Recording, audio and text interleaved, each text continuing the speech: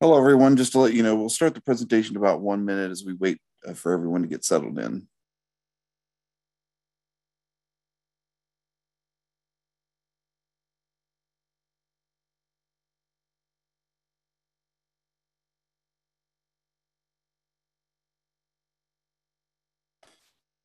Hello, everyone. Once again, we'll start the presentation in about 30 seconds. We're just waiting for everybody to get settled in.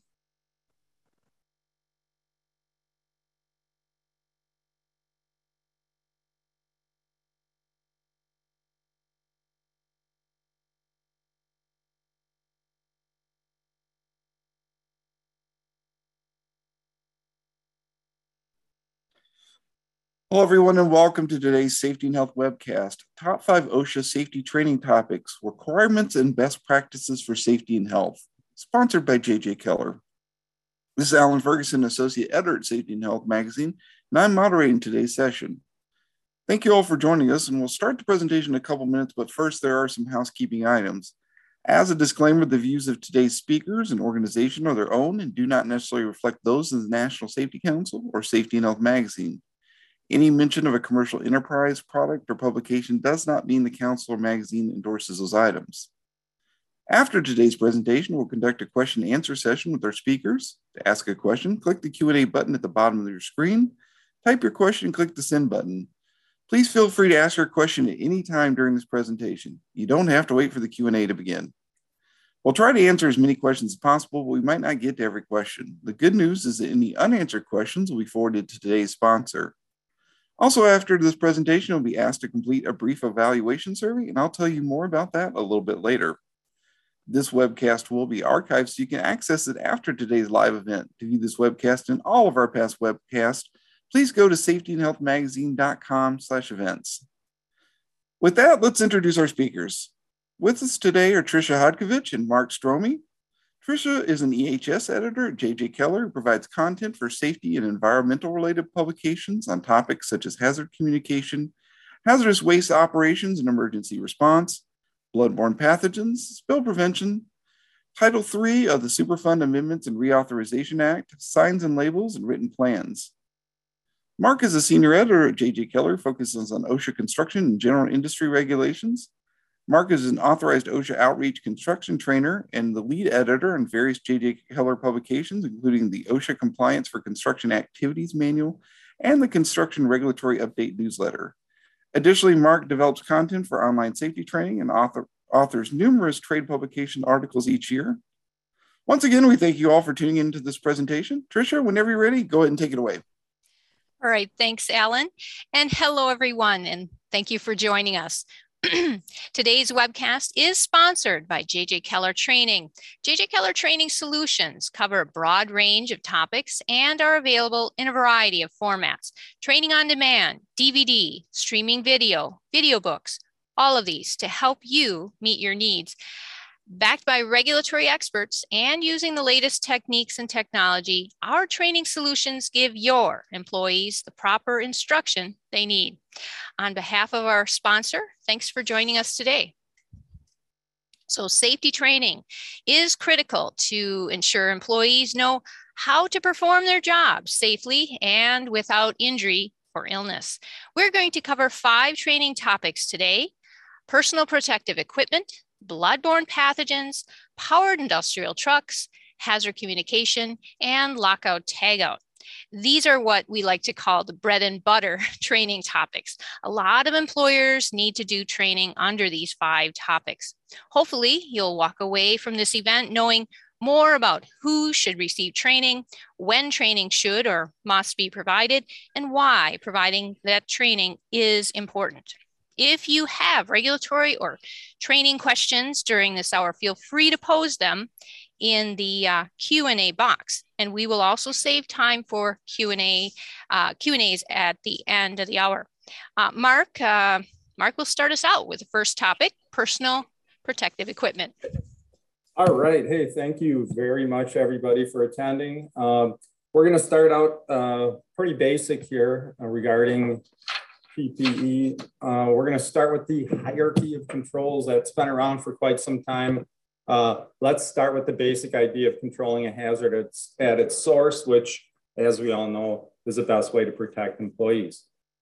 Elimination and substitution, they're the most effective at reducing hazards. They also tend to be the most difficult to implement in an existing process.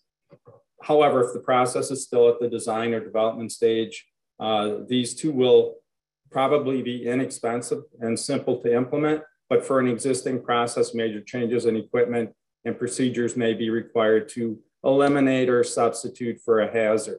So if a work environment can be physically changed to prevent employee exposure to the potential hazard, then the hazard can be reduced with an engineering control. What would some of those be? How about a built-in barrier or an isolation space? Keep in mind, these are independent of worker interactions, which is important. The initial cost of these controls can be higher than the cost of administrative or PPE. But if you think about it, over the longer term, operating costs are frequently lower and in some cases can provide cost savings in other areas of the process. Now, if employees can change the way they do their jobs and exposure to the potential hazards removed, then the hazard can be reduced with a work practice control. What would some of those be?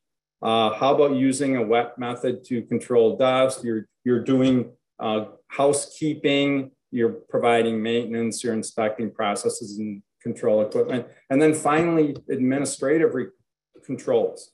Now, these require an employer or a worker to do something. This can include training workers to understand warning signage related to the hazard, or the employer reduces the time an employee is exposed to the hazard. Now, these controls can be relatively inexpensive to establish, but over long term, very costly to sustain. They've been proven to be less effective than other measures. And on top of all that, they require significant effort by affected workers. Going on, now we're going to talk about the PPE aspect. So when these other types of controls that were on that previous slide are not feasible or don't provide sufficient protection, employers must provide personal protective equipment to their employees, and on top of that, ensure that it's being used. Now, what is PPE? Well, we all have ideas about that, but it's equipment worn to minimize exposure to a variety of hazards.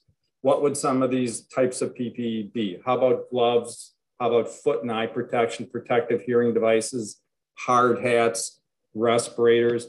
Keep in mind though, PPE is a critical and the last line of defense against exposure to hazards. An important aspect of all this as we're talking about training is the employer has to provide training to each employee who is required to use that PPE. Now, what does the training entail? It requires the employer to train on when PPE is necessary, what PPE is necessary, how to properly don, doff, adjust, and wear that PPE, very important.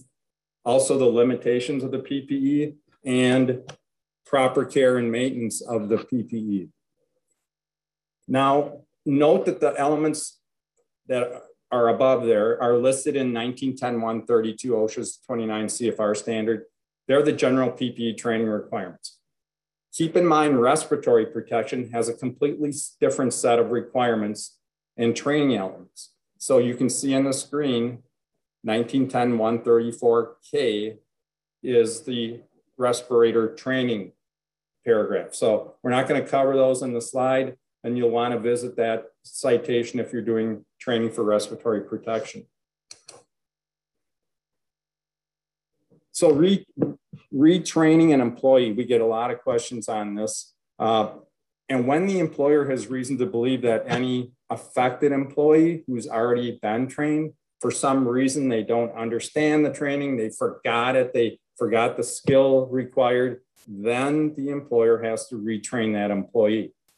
Circumstances where that retraining is required are on the screen, but they're not limited to these. So what would they be? Changes in the workplace that render previous training obsolete, changes in the types of PPE to be used, or inadequacies in a affected employee's knowledge, or the use of assigned PPE indicate that, the employee just either forgot it or somehow something happened and they're not using it properly. They didn't retain the information that you provided them initially. If you're looking for up-to-date, consistent training on PPE, J.J. Keller Training provides employees with required PPE training and or retraining. Formats include DVD, video training book, streaming video and online training course formats.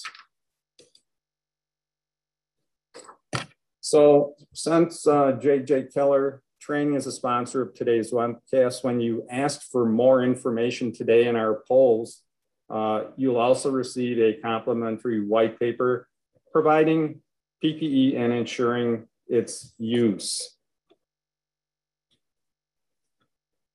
So please use the poll on your screen to select your interest. We'll give you some time to make your selections. In the meantime, Tricia, let's take a question.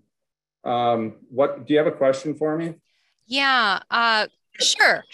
So a number of great questions have rolled in already. So thank you, everyone. Mark, one attendee asks, how do you determine what types of PPE are needed?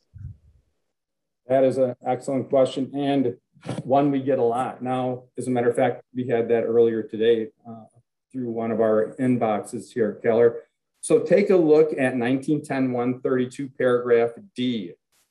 This is where OSHA requires general industry employers to first perform what is called a hazard assessment.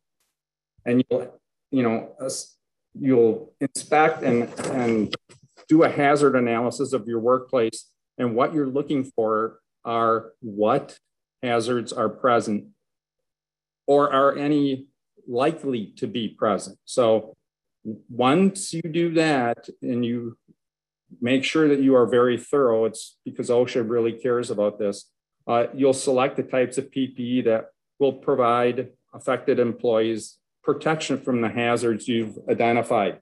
So there's some requirements there at 132. Document your hazard assessment with a written certification. That's a requirement. Communicate your selection decisions to your employees. Select PPE that fits each affected employee and be sure those employees use the PPE, very important. Just because you give it to them, sometimes they're not really that happy to have to use it, but you do, it's the requirement, you make them use it. Refer to a helpful appendix for more guidance on this. It's Appendix B of 29 CFR 1910I. So with that said, I'm going to turn it over to Tricia. Excellent, Mark. So thank you. Bloodborne pathogens is our next topic. The phrase bloodborne pathogens, it sounds like something out of a medical book, and it was until 1991 when OSHA published a regulation under the same name. 29 CFR 1030 is meant to protect general industry and shipyard workers from exposure to hepatitis B, HIV, and other microorganisms that are transmitted through blood or certain other body fluids. The regulation covers over 700,000 employers, and not just those in the healthcare industry. This regulation can apply to many in the manufacturing, service, government, and other industries. In fact, about 44% of bloodborne pathogen citations last fiscal year went to industries other than healthcare. Even though the regulation has been around for years, it's still one of the most cited, with about 1,400 violations each calendar year on average. So this is another good reason to focus on this training topic today. According to the regulation, and I'm quoting, the employer shall train each employee with occupational exposure. So, end quote there. OSHA jurisdiction extends only to employees. It does not extend to unpaid students, for example, who are not employees. Also, it makes no difference whether the employee is full-time, part-time, contract, or temporary. An employee is covered by the training requirements if he or she has occupational exposure. So you should refer to temporary worker initiative or TWI bulletin number 6 for information on temp workers and bloodborne pathogens. An exposure incident is actual contact with blood or other potentially infectious material, OPIM, whereas occupational exposure is reasonably anticipated contact with blood or OPIM. Now, in addition to being reasonably anticipated, the contact must result from the performance of an employee's duties. You likely would not reasonably anticipate an office worker to have contact with blood or OPIM, but if you designate the office worker to perform first aid involving blood-related injuries of coworkers, then that employee is considered to have occupational exposure. 1910.1030 does not cover Good Samaritans. No employer can anticipate Good Samaritan acts, so no employer can anticipate these types of exposures. Anyone who voluntarily assists a person at work is not covered unless they are designated or expected de facto to assist workers. Unfortunately, OSHA does not tell you what jobs or tasks have occupational exposure, so you have to make a determination whether your workers, whether they're housekeepers, maintenance workers, security personnel, or any others, have occupational exposure by definition. The occupations on this slide give you some examples. They may have occupational exposure, but not necessarily in all cases. You may be wondering if one of your staff members is qualified enough to provide the training. Well, you need a trainer that's knowledgeable in the subjects covered by the training elements listed in the regulation. And this trainer must also be familiar with how the training elements relate to your workplace. You don't have to have a healthcare professional do the training, but an OSHA inspector will look at the specialized courses, degrees, or work experience of your trainer if that inspector finds any deficiencies in your training program. If there's no one qualified at your location, you may need to send workers out to get trained or bring a trainer in, as long as that trainer meets the qualifications. While the provisions for employee training are performance-oriented, they are flexible to allow you to tailor your program to an employee's background and responsibilities. The training elements listed in paragraph G2VII of the Bloodborne Pathogen Standard must be covered at a minimum, and some elements call for site-specific information. The training elements relate to the items that are listed on this slide.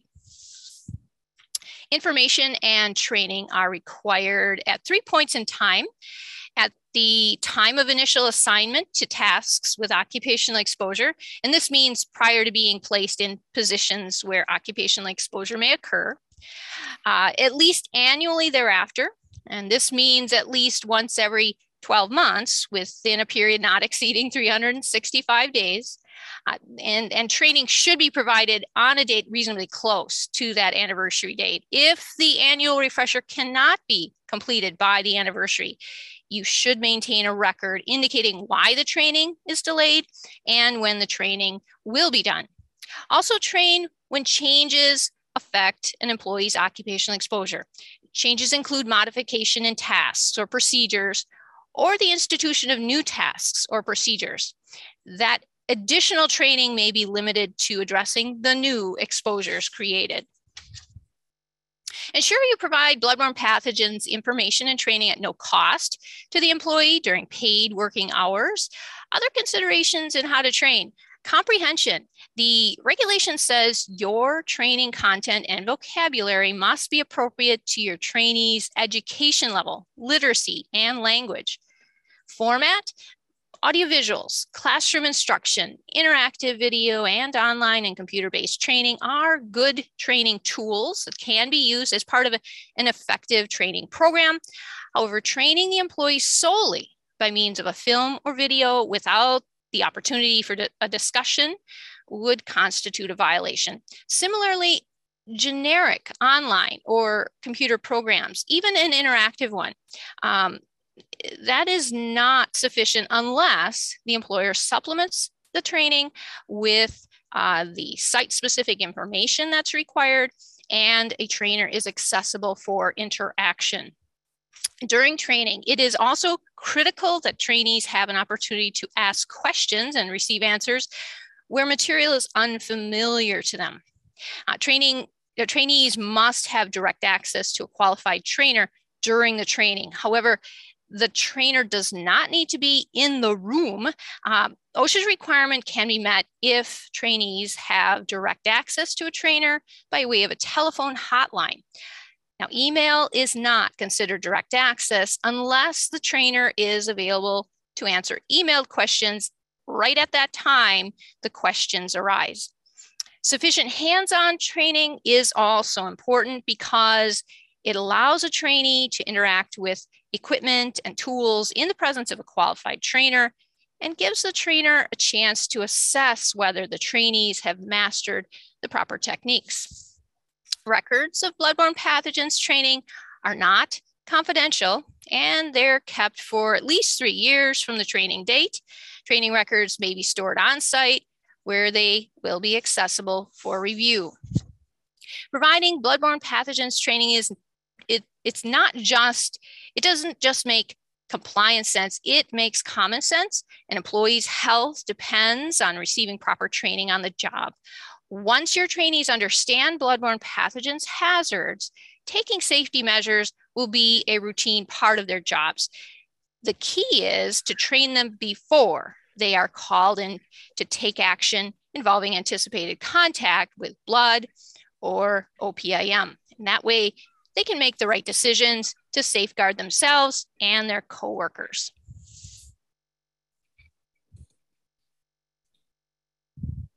All right, let's move on to powered industrial trucks. Very, very important training area. We get a lot of questions on this. So powered industrial trucks, or PITs for short, include forklifts, powered pallet jacks, stand-up rider lift trucks, order pickers, that type of thing. In fact, it's one major compliance issue. Some employers have failed to train operators on all the different types of PIT equipment that they operate. Even powered pallet jacks require training under 1910-178, and that training needs to be equipment specific. Now, keep in mind, you don't necessarily have to train each operator on every pallet jack made by different manufacturers, but OSHA does prohibit allowing an operator who only has forklift training to operate a powered pallet jack without additional training. That's where that type of training comes in. OSHA requires a refresher training be conducted under certain circumstances. There's no set frequency, but you do need to retrain when there's an accident or a near miss, when the operator is observed operating unsafely, when the operator is assigned to drive a different type of truck. Also, when a condition in the workplace changes in a way that could affect the safe operation of the truck, or when an evaluation reveals deficiencies. These are all pretty straightforward, but it's good to know that there are more than one type of training criteria. And aside, of course, from the refresher training, OSHA requires all operators to undergo a performance evaluation at least every 3 years. Now, a lot of us have temporary employees that come into our facilities, and what do we do about them? Yes, you have to train your temporary employees. Now, this TWI bulletin, we've got a few of these that we've sprinkled through this webcast. Generally, the staffing agency is responsible for the generic PIT training, and then the host employer provides the necessary site-specific training and evaluation. That's because the host employer is, of course, more familiar with the equipment being used, and they actually control the conditions at the work site. The training and evaluation should be the same for temp workers as that's provided to the host employer's own employers at those same facilities. Now, if the staffing agency supplies trained powered truck operators, you as a host employer have to verify that training. And the host employer must also conduct a workplace evaluation of each operator supplied by the staffing agency.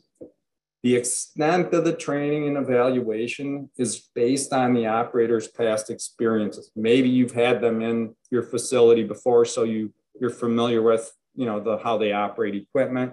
And it may not need to be duplicated or as extensive as the initial training and evaluation.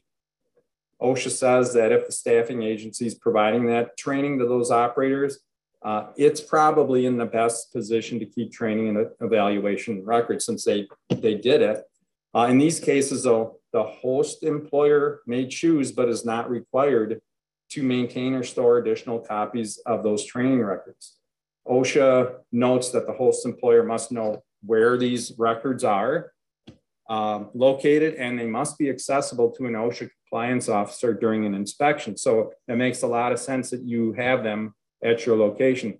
As a recommended practice, the host employer and staffing agency typically agree to share training records to make sure both parties are able to verify that training is in fact done. All right, what does OSHA require to be covered in the training? Now, these requirements are performance oriented. This permits employers to tailor that training program to the characteristics of their facility and work site, and of course, to the types of trucks that they're operating. So we've listed some truck-related topics that must be covered. So if you look at these, it makes a lot of sense to cover these. Some apply, some may not apply, but it's a pretty extensive list. Now, in a 1999 letter of interpretation, OSHA addressed a question on whether truck-related training has to be weight and brand specific. And OSHA went on to say that the training isn't based on weight or brand, but instead on whether the trucks an employee operate differ with respect to any one or more of those truck-related topics. So that makes sense. Weight and brand, that's not enough. It's if there's differences in the trucks that your employees are operating. All right, so in addition to that previous slide, OSHA has workplace-specific topics that you must cover. We've listed them on the slide. In that same 1999 letter of interpretation, OSHA said that whether an operator that was trained and evaluated at one of an employer's facilities must receive additional training at another facility in these work-specific topics. And the key there is it depends on whether the two facilities differ with respect to any one or more of those topics. If all the potential hazards at those facilities are the same, then no additional training or evaluation would be necessary. For example, where all your facilities have substantially similar ramps or narrow aisles, no additional training would be required. But additional training would be required if the loads to be carried at different facilities differ in composition or stability. And that makes a lot of sense. All right, now let's move on to how to train.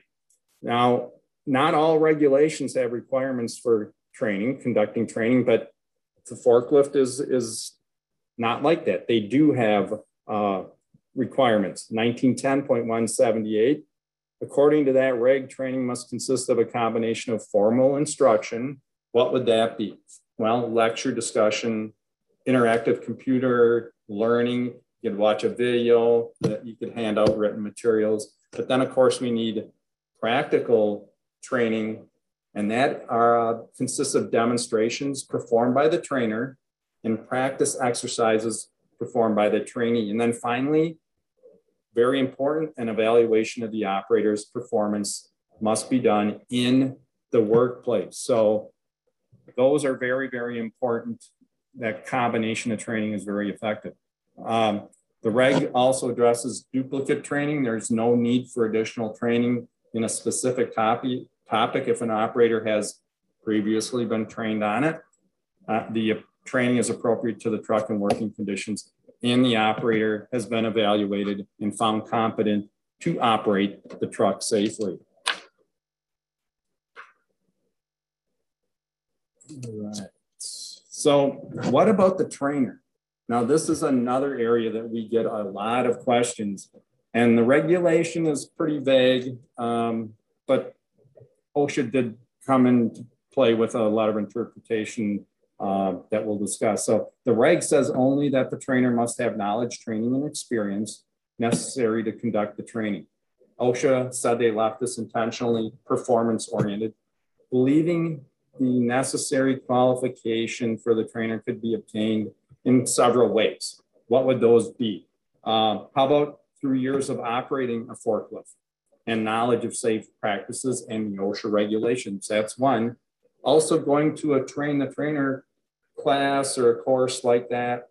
And then the other one is some combination of training and experience. So all three of those can be very good sources of proving that your trainer is qualified.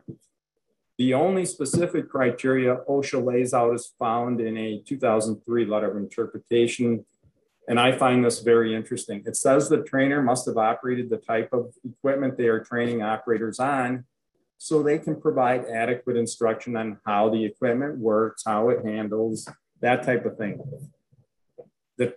The employer is required to designate someone that they feel can teach the safe operation principles in an understandable manner and ensure the fact that the operators do have the proper skill and knowledge before signing off on the certification. Now, not every forklift operator would be qualified to train employees. Some do not want to and don't have the skills to do that. So be prepared to state to OSHA as to why the person that you've chosen is a suitable trainer, because they may in fact ask that when they come in for a visit. And then finally, before I turn it back over to Tricia, we're going to talk about training records. Very important that you have these documentations and records in place. You must certify that each PIT operator has been trained and evaluated as required by the regulations.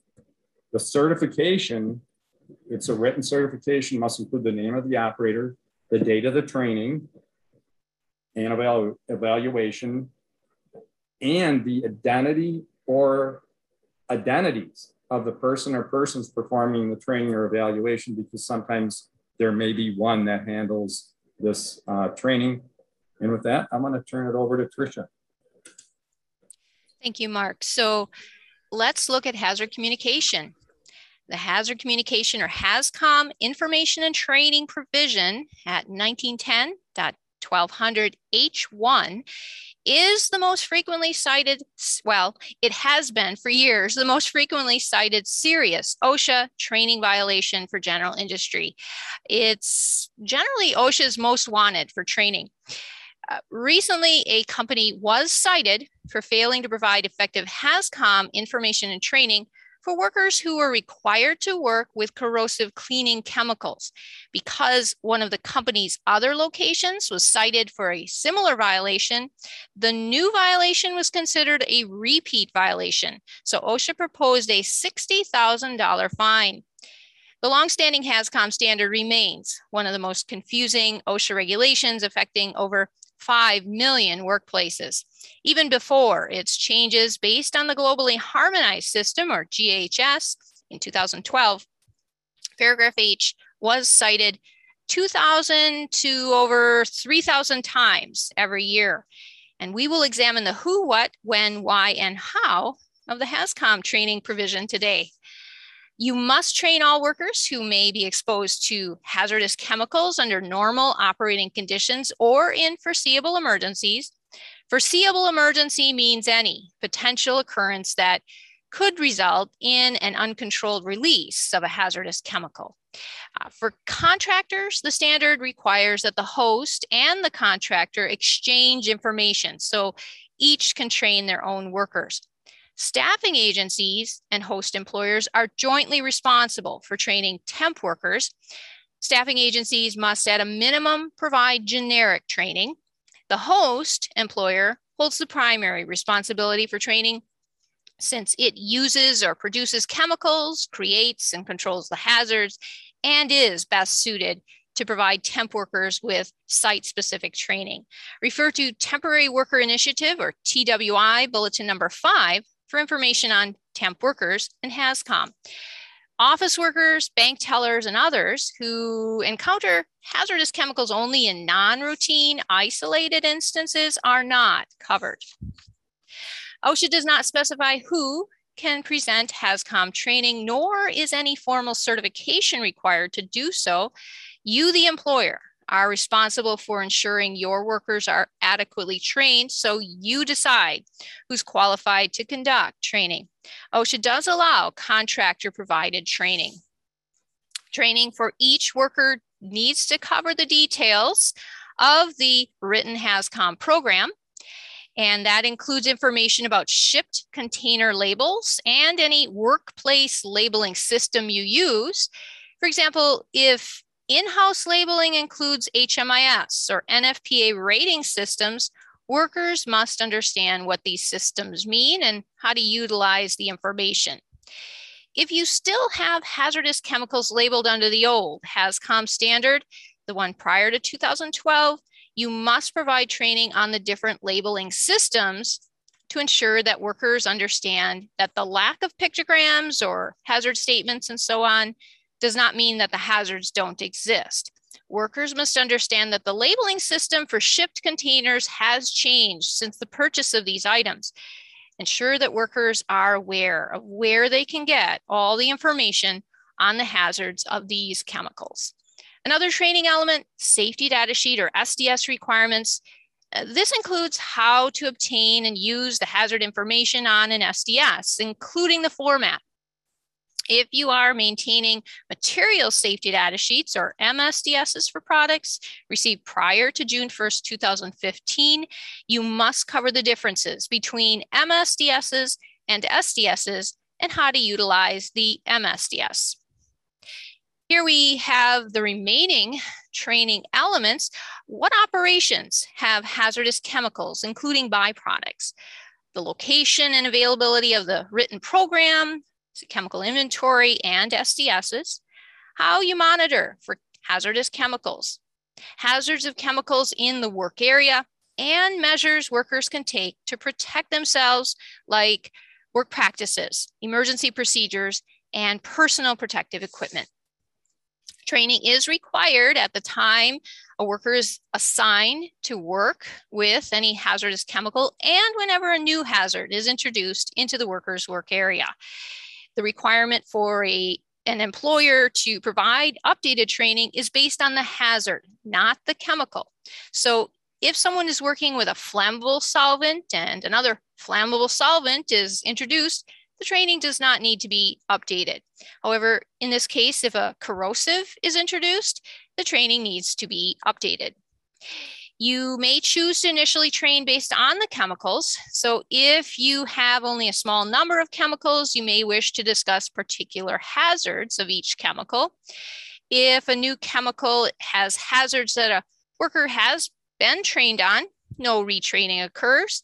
If the new chemical has a hazard the worker has not been trained about, retraining is limited to that hazard. In multi-employer sites, the employer is responsible for providing updated training when its workers are exposed to new hazards, even if these hazards are created by other employers. Refresher training is not required annually for HazCom, but providing training once, then assuming that years later workers are still knowledgeable is a risky assumption. It's wise to set up a system for periodic retraining. HazCom training is a good thing. It ensures information is provided, explains and reinforces the information presented through labels and SDSs, and offers an opportunity for workers to ask questions. Training is required to be provided at no cost to workers, and workers must be paid for the time they spend at training. The training provisions are not satisfied solely by giving workers data sheets to read. Rather, your training program is to be a forum for explaining not only the hazards of the chemicals in the work area, but also how to use the information generated in the program. And this can be accomplished in many ways. Audiovisuals, classroom instruction, interactive video, and online training are good examples. However, OSHA explains that workers must also have the opportunity to ask questions and receive timely responses. The training must be comprehensible. If you give job instructions in a language other than English, then the HAZCOM training and information will also need to be conducted in that language. If employees have low literacy, training must be provided so they can understand it, such as by oral instruction. As I said, you can either cover categories of hazards or specific chemicals. OSHA consistently holds that training must be effective. OSHA inspectors often ask workers if they know the location of SDSs, if they can list the health effects of chemicals they work with, as well as what to do in an emergency. If workers cannot respond properly to these questions, even if the workers had been through documented training, OSHA can cite you. If you're interested in up-to-date, consistent HAZCOM training content, JJ Keller offers a wide variety of in-depth and micro-learning programs covering not only HAZCOM, but all workplace safety, transportation, and HR topics. Our sponsor, JJ Keller Training, would like to send you a complimentary white paper on HAZCOM training when you take part in our poll. So again, if you'd like more information on JJ Keller Training, please select your interests on the poll. And while you enter your selection, let's take another question or two. We did have some bloodborne pathogens questions roll in. I have one here. One attendee is asking, are volunteers covered by BBP or bloodborne pathogens? Now, I know that sometimes employees volunteer, right, to be the point person for certain tasks or jobs, like first aid, for example. So as employees, if they have occupational exposure, they're covered, all right, and need that full bloodborne pathogens training. On the flip side, though, possibly what this person is getting at, true volunteers, okay, so those who you don't pay and who are not employees, okay, they're not covered by the bloodborne pathogen standard, even if you anticipate exposure with blood or OPIM as part of their duties. Okay, so how about you, Mark? Sure. We've got somebody asking whether forklift operators need a valid driver's license. Very common question. And here's the answer. No, your operators don't need a driver's license. They just need to be trained and certified to operate the forklift in the workplace and, of course, be performance evaluated every 3 years. So back to you, Tricia. Good answer. So, okay, you may be aware of OSHA. They had issued a proposed HAZCOM rule in last February. Changes are proposed throughout the regulation and mainly impact chemical manufacturers, importers, and distributors. But if the rule is finalized, it looks like employers will need to maintain any new SDSs and train employees about new hazard classifications related to aerosols, desensitized explosives, and flammable gases. And those hazards, the hazards of these chemicals will not change, but just their classification will be changing. And it will be required that employees understand these classifications before they may be exposed to these chemicals at work. And also, OSHA has not yet set a date for that final rule. It could be months away or maybe to a year, something like that. Mark? All right. So we're going to do lockout, tagout next. And that would be the final one for today before we take your questions. And please continue to send them in. We're getting some really good ones. You can send them in right now. You don't have to wait. Let's talk about lockout, tagout. You can see where they're found in 1910-147 C17. Who needs to be trained? But of course, remember this, your lockout tagout program is only as good as the training that you provide. And OSHA does require you to train employees based on their duties or exposures. Now, this depends on whether the employees are considered to be authorized, affected, or other. Now, of these three, authorized employees need the most training, and the other category, the least. But in all cases, employees must understand the purpose and function of your energy control program. So authorized employees, they do the servicing, maintenance, and repair. They apply the locks or tags, and they follow the lockout tagout procedures that your company has established. Affected employees operate or use a machine. When a machine is down for servicing or maintenance, that employee, of course, can't run it. So he or she is affected by the equipment being locked out. Affected employees don't do any service or maintenance work, and they have to stay clear of the equipment while it's being repaired. And then the other category, those are employees whose work activities may be in the area where energy control procedures are being used. Now that we talked about the three types, let's talk about their levels of training. As we said, authorized employees need the most training. What do they need to be trained in? That's very, very important, and it's in the standard. They must be trained to recognize hazardous energy sources, the type and magnitude of the energy available in the workplace, and they must know, of course, how to isolate equipment from its energy sources. The affected employees, well, what do you do there? You just train them to recognize a machine malfunction, which they will probably know, and they need to know who to report that problem to. It would probably be an authorized employee. The other employees, they're the ones who are walking around maybe in that area where lockout tagout's being used. And you know, it's really simple with these this category. You just have to tell them, don't try to restart or re-energize a machine or equipment when it's locked or tagged out. I don't know how many employees would want to even do that, but again, that's in the standard, and you are required to train them on that. That would probably take about 5 minutes. So temporary employees, we're still talking about them. And here's another TWI bulletin. Of course, these temp employees at your facility, they have to receive the same training as your permanent regular employees in TWI 10 there.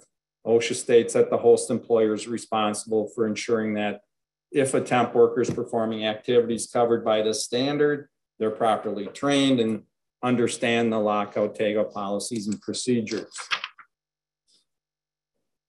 Other topics that you want to cover, we have to talk about tagout. You know, if we're just using tags, or using tags and locks. The tags, really, they're just essentially a warning device. They don't provide any physical restraint like a lock does, and they're not to be removed without permission of the authorized person responsible for them. They should never be bypassed, ignored, or otherwise defeated. What the problem here is they evoke kind of a false sense of security. So you have to be really careful. Now, what about the instruction that you have to give?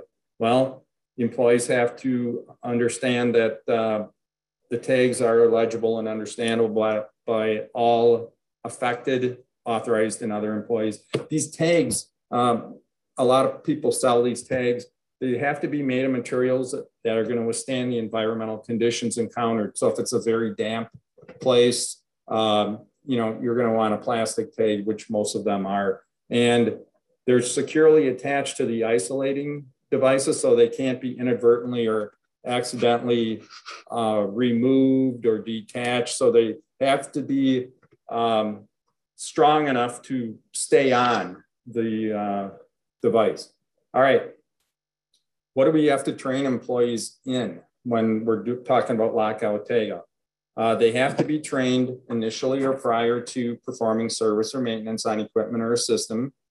Of course, as needed for employee proficiency. That's kind of been something that we've talked about throughout this webcast. You know, employees, sometimes they tend to forget things in their training, so you have to stay on top of that. And then when there's new or revised training procedures, all of that makes a lot of sense. And it's also very interesting that there is no annual training requirements for lockout tagout. So what about documentation? Again, as we say in the safety world, if it's not written down, it didn't happen. So there is training documentation that's needed. The regulation says that you have to certify that employee training has been accomplished and is being kept up to date. And here it says the certification must contain the employee's name and the dates of training. And with that, I'm going to turn it back over to Tricia. Thank you, Mark. So before we move on to the Q&A session, I'd like to once again mention the sponsor of today's webcast, JJ Keller Training. Whatever your company's needs, JJ Keller Training can help with 24/7 access to hundreds of online courses and streaming video training across multiple industries. If you missed the opportunity or you've joined us late, we're offering a free white paper of your choice when you request more information on JJ Keller Training. So use the poll on your screen and we'll be happy to send you that white paper. And now I think we're ready for questions. Alan, back to you. Well, thank you so much, Tricia and Mark. Really appreciate it. Before we start the Q&A, I want to remind everyone about the evaluation survey we're asking you to complete. The survey will open in a different screen after this webinar. Your input is important because it'll help us improve our future webcast. Okay, let's get to some questions. So Tricia, does OSHA require the employers to provide Hep B vaccinations to retail workers who handle cleaning / trash removal tasks? Great question. So when it comes to bloodborne pathogens, like I said, OSHA does not give us a list of those tasks or jobs that have occupational exposure. So the employer's going to need to make a determination. Generally speaking, trash removal and cleaning in a general sense may not have occupational exposure. You as an employer are going to have to look at the job, see if there's any potential for or anticipated reasonable contact with blood or other potentially infectious materials as part of that job task, those job duties. So once you determine, yes, there's occupational exposure there, then the vaccination requirement does kick in. So it's kind of a wishy-washy answer. It's going to take a determination on your part. Sorry about that. Thank you, Alan. No problem. Mark, this question is for you. I would assume that Teams or an instant messenger application would be considered available access to a trainer during bloodborne pathogens training, with the additions of some computer-based training? Well, I think this is an excellent question, and it doesn't just apply to bloodborne pathogens. As we mentioned, you as an employer, if you're providing training, have to be available immediately to answer any questions. And as we said, email, unless somebody's there and monitoring that. So a phone call would be effective, but IM or Teams, if that is on, and just like we're doing now, this meeting and everybody's listening in, I see no problem with that as long as the trainer is there and can immediately respond to the questioner. Again, this is the first I've heard of using this, but I think it's a good idea. Tricia, what do you think about that? Is that something you Sure. Yeah, unfortunately at this time, OSHA hasn't kept up with technology, so we haven't heard an official interpretation on that.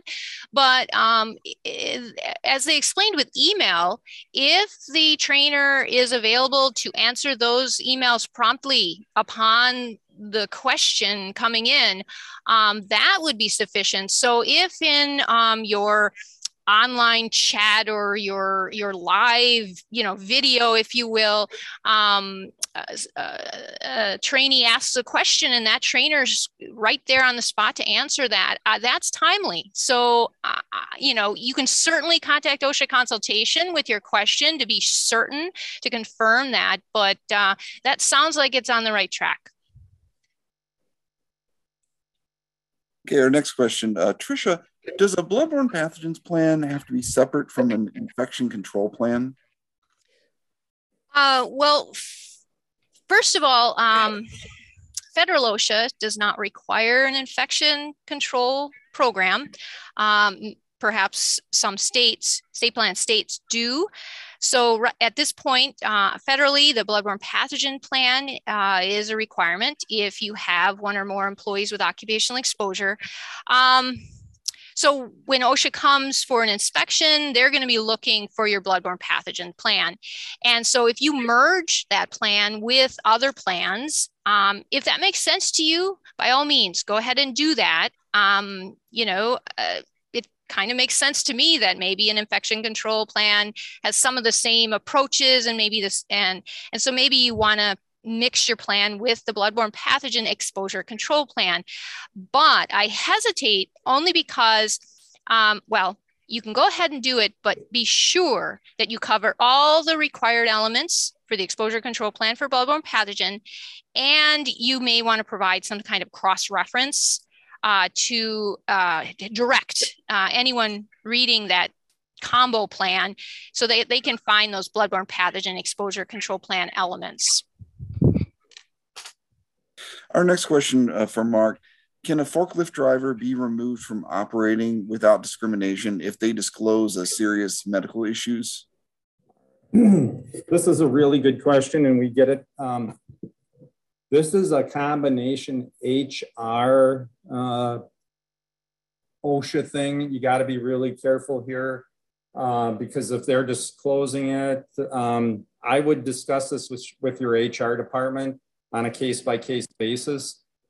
There are a lot of variables here that you have to be really careful of, and I don't want to give you the wrong advice. In a case like this, we would always recommend contacting your HR department and getting information from them. It depends what they disclose, that type of thing. Tricia, this question's for you. Do employees that want an N95 due to COVID need fit testing or just Appendix D? I would definitely direct the person to a part of the regulation that deals with that voluntary use of respirators. 1910.134, paragraph C, as in cat, number 2. In there, it explains all the requirements for voluntary use, and there are some exceptions for what OSHA calls filtering face pieces or dust masks that are voluntary use. But I hesitate to answer that completely because C2 has quite a bit there, including, as you said, Appendix D as an information point to share with the employee. Tricia, another question for you. Is there a definitive list of chemical hazard categories such as corrosive, flammable liquids, et cetera, to use as a basis for comprehensive HAZCOM training?